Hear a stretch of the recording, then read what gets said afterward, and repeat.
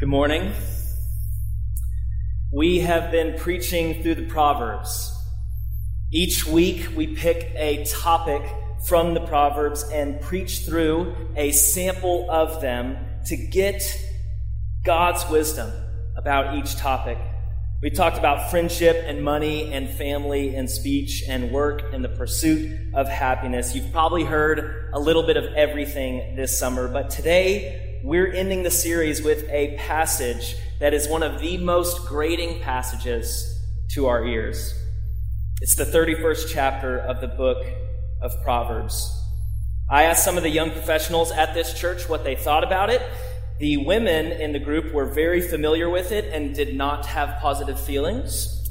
I actually texted one of my friends who is with me in the Biblical Studies department at Abilene Christian University, and she texted back one word, ugh. UGH, that's it. That's all I got back.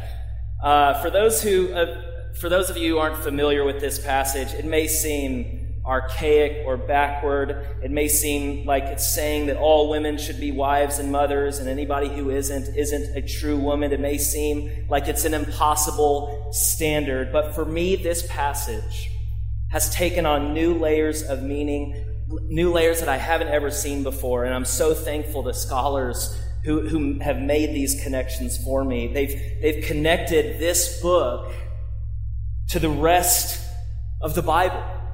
And this is so important with the book of Proverbs because it can seem so disconnected. It's just a list of all these observations or rules, and it's not really clear how it fits in the grand story of Scripture, but we need to see how this chapter really is caught up in a much greater story. So I want to start at the beginning in Genesis, and by the end of this sermon, I hope we see the whole story of Scripture. So let's turn there together. We're actually going to start on page 1 of our Bibles. We have black Bibles in the pew in front of you, and we'll read these verses together. So page 1, Genesis chapter 1, and we're going to read in verses 26 through 28.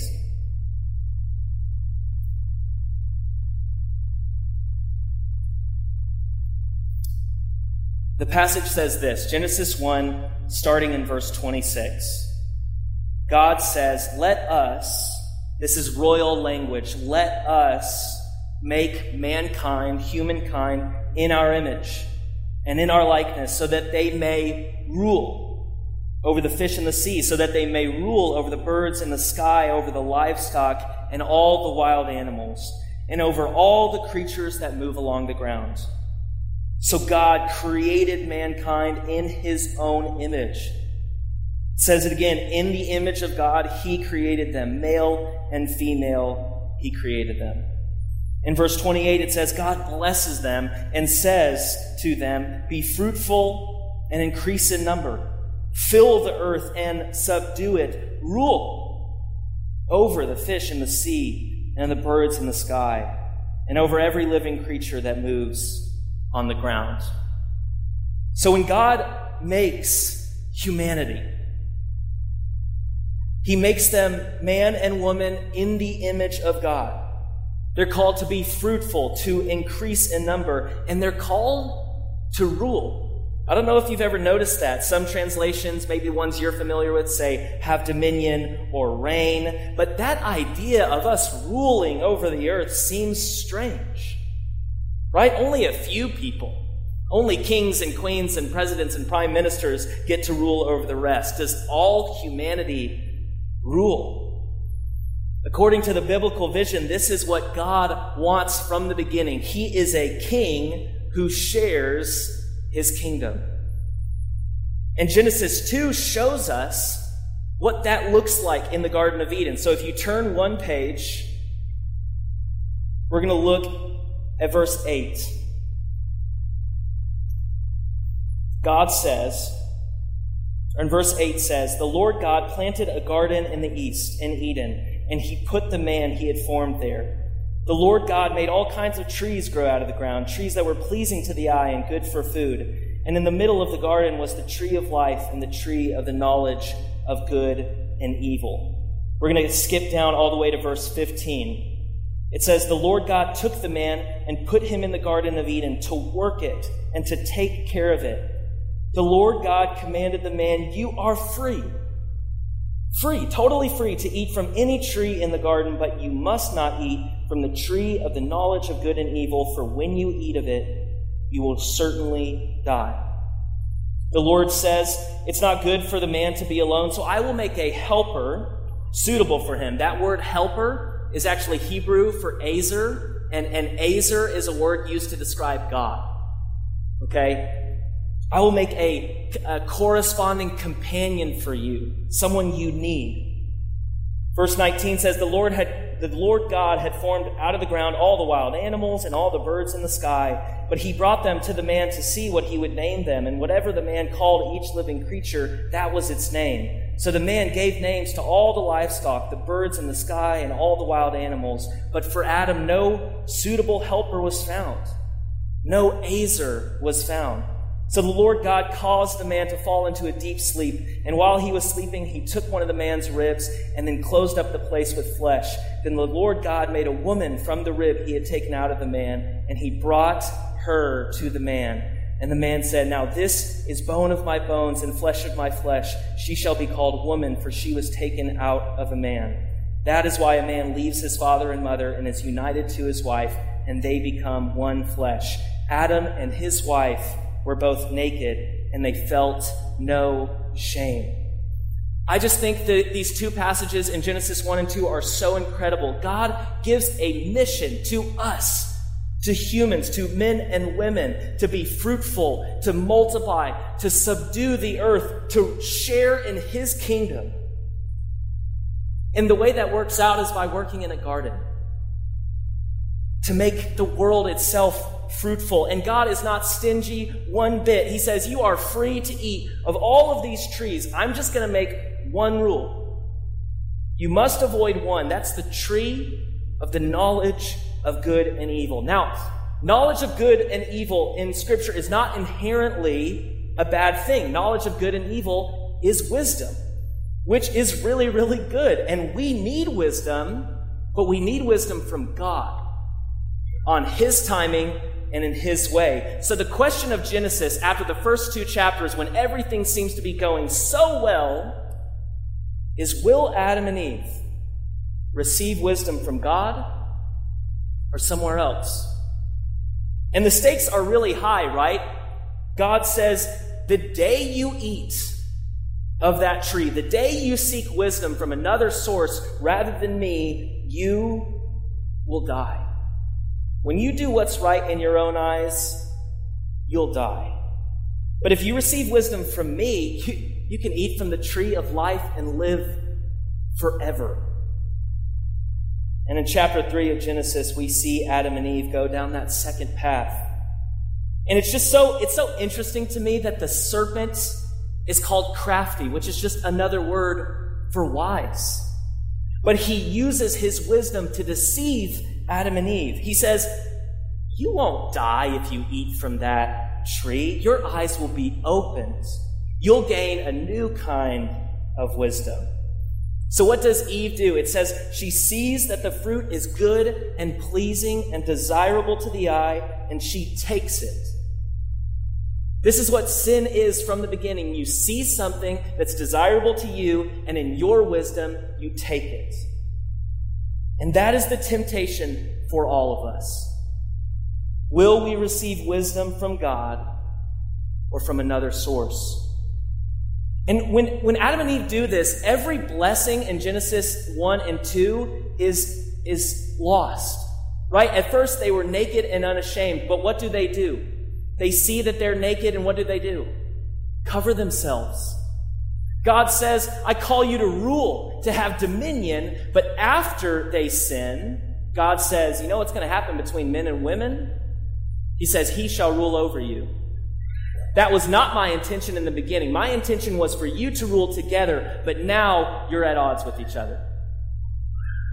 He says, I want to give you this garden to till and work, Adam. This is for you, something I made for you. I'm not stingy at all. There's all these trees for you to work with. But now, outside of the garden, The toil you're going to put into work is going to be brutal.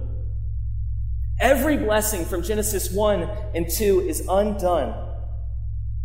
Everything that God wanted to give them is undone. The wise Adam and Eve become the foolish Adam and Eve. We were so hopeful for them.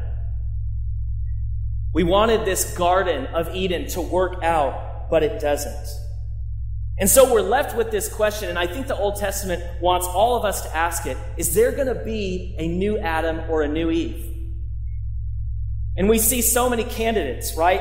Abraham and Sarah are told that they're going to be fruitful. Abraham, despite his old age, is told that he's going to have many descendants. But instead of listening to God and coming together as husband and wife, they make a plan that's wise in their own eyes. Sarah sees and takes Hagar. A little bit like Eve, seeing and taking the fruit in the garden and giving it to her husband. Abraham and Sarah were supposed to be the new Adam and Eve, but they're not. Abraham says nothing about this plan, and he becomes a fool. They are not the wise Adam and Eve we hoped for. And then we see King David. He's a man after God's own heart. He's ruling over Israel. When he conquers the promised land, we're told that he's subduing it, just like God had called Adam and Eve to do in the garden. Maybe David is going to be the new Adam. But then, like Eve, seeing the fruit, he looks up from his palace and sees Bathsheba. She is not being seductive. She is washing herself. And from his position of power, he looks and sees that she is desirable to his eye, just like Eve in the garden, and he takes her. Just like Adam, David tries to hide his shame and sin from God. King David, a man after God's own heart, is still not the Adam we hoped for. Well, maybe David's son Solomon, maybe he's a candidate for the new Adam. Right? We're told that in 1 Kings 4, during Solomon's rule, everyone lived under their own vine and under their own fig tree. It's a lot like saying Solomon is building a new Eden, a new garden for everyone to enjoy. Maybe, just maybe, Solomon will break the cycle and he will not be like his father. He will not be like Abraham, and he will not be like Adam. God appears to this Solomon, this king, and he says, I'll give you anything you ask for. And what does Solomon ask for? Wisdom. The phrase he uses, I want to distinguish between right and wrong. It is the same phrase that describes the tree of the knowledge of good and evil. He's asking for wisdom, but he's not seeking it in another source. He's seeking it from God. He wants to be a wise Adam. He wants to rule just like God called Adam and Eve to rule. And maybe, we really hope for a second, Solomon will be the new Adam. But a few chapters later, we find out that he's not. He takes many wives for himself, hundreds to be precise. He starts ruling unjustly over his people. He conscribes tens of thousands of men to do slave labor for him, which sounds a lot more like Pharaoh than a good king. As soon as we get excited about Solomon, he's asking for wisdom from God. Maybe he's the new Adam that we didn't get in the beginning, that we didn't get with Abraham, that we didn't get with David. Maybe, just maybe, he will be. But he isn't. And so many biblical characters of the Old Testament aren't the wise people we hoped they would be. Right? Esau, do you remember? He despises his birthright for what? A little bowl of soup. Just like Adam and Eve despised their birthright for a piece of fruit. Jacob deceives his father Isaac just like Adam and Eve tried to deceive God. Joseph's brothers betray him just like Cain betrayed Abel. Every single time humanity gets a chance to seek after God's wisdom, to be wise, and to be wise in his eyes, they blow it. And all of those stories matter so much because who writes the book of Proverbs? Solomon. Solomon, at the very beginning, we find out that he is the one who collected all of this wisdom. And in the very first chapters, we hear this fatherly figure speak to his son. And he says this, he says, listen to your father's instruction. Doesn't that make a lot more sense now?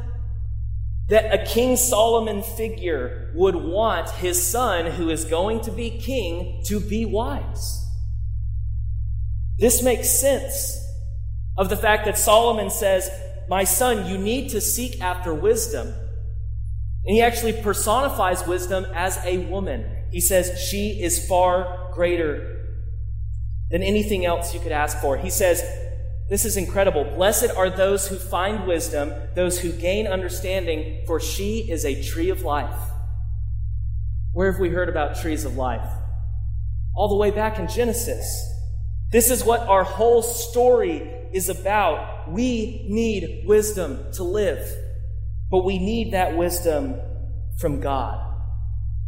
I don't know if you know this, but the Jewish ordering of the Old Testament is different than the way Christians order it. We have Job, let me get this right. I'm going to look back at my notes. The preacher doesn't know what he's talking about. We have Psalms, Proverbs, and then Ecclesiastes, right? Ecclesiastes is right after Proverbs. But the Jewish order of the Bible is Job, Proverbs, and then Ruth.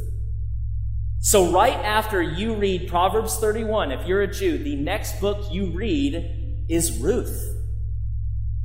And the woman of valor described in Proverbs 31, the only other time that phrase is used to describe Ruth. So you don't just see this chapter of Proverbs 31 and see no example of it. You see it embodied in Ruth.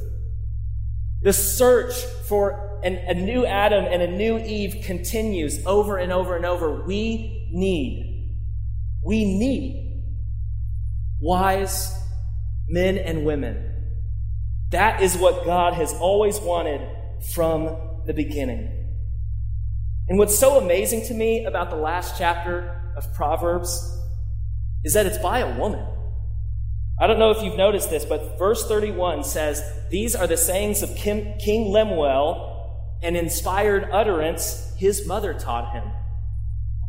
Wouldn't it make sense that a king's mother would say, you need to find a wise wife? Because that's our whole story. That's the entire story of Scripture, all the way from Genesis to Proverbs. In order for us to fulfill our calling from God to share in His rule, we need wise men and women. But we keep running into this issue. None of them are what we're looking for. They always fail in some respects. They always seek wisdom. They always have something wise in their own eyes. They always have a plan that they think is smarter than God's plan. They always use wisdom in some way for their own purposes. And we're constantly left with, who's going to be the new Adam? None of us are the wise Adam and Eve that Genesis hopes for. There's only one candidate, one person that Christians believe is just the right fit. His forefathers are Adam and Abraham and David and Solomon. His foremothers are Eve and Sarah and Bathsheba and Ruth. He came saying that the kingdom of God is near, just like Genesis 1 is all about a kingdom. One of his followers called him the wisdom of God.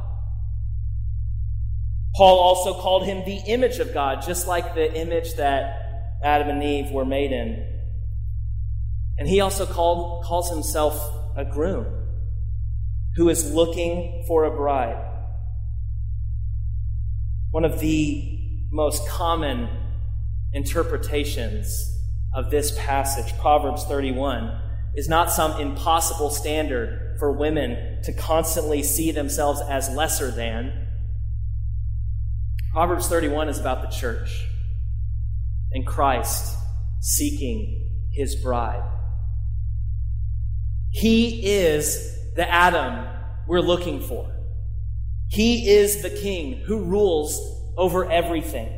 He is the one who's been fruitful and multiply. He has a few billion followers on planet Earth. He is the new Solomon, who is wise. He is the new David, who does not struggle with the same struggles that David did. This chapter, Proverbs 31, is about all of us. We're the bride of Christ. We say that all the time, and it may sound so strange, but it's a theme throughout Scripture. God always wanted there to be an Adam and Eve to rule with him. So what God did is became the new Adam and the new Abraham and the new Solomon and the new David. I actually got to go to Israel and experience a Sabbath meal with a Jewish family. And at one point in that whole experience, we got to see this Jewish father bless his sons individually. Each one, he would bend down and he would bless them. And my brothers were with me at the time. They're both married and have 4 kids, and they were weeping. It was fun to watch as an uncle. And it was such a beautiful moment between this father and his sons.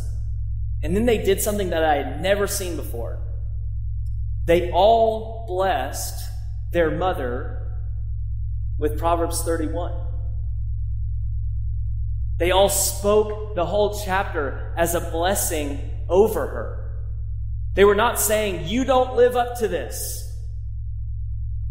They blessed her exactly as she was. And I think that when we read this chapter and we know that we're the bride of Christ, when we know that that's what we've been called to, we can see this as a blessing. It's not meant to make us feel bad about our shortcomings. It's a call on all of us to be Christ's bride. And what if the entire story of Scripture is all about this? We sought wisdom from other sources, and we have failed to find it. So God's wisdom came to us. In Christ, we have the arrival of wisdom. That's what Proverbs 31 and the whole book of Proverbs and the Bible from Genesis to Revelation is all about. Let's pray.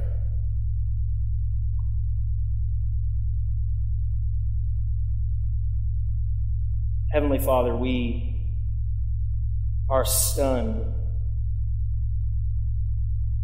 by the incredible story that Scripture tells.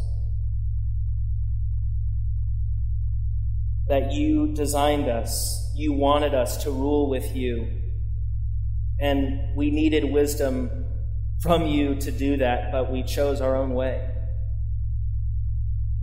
We chose wisdom in our own eyes. And there were so many people that we've looked up to be the new Adam or the new Eve, and no one's lived up to it. The only one who has is Christ. He is your wisdom come to us. He is the last Adam. He is the new King Solomon. He is exactly who we needed him to be. And he's not just that, but he is somehow, in some mysterious way, a groom looking for a bride. He calls out to us. We pray that we would respond. We Pray all these things in Jesus' holy and precious name.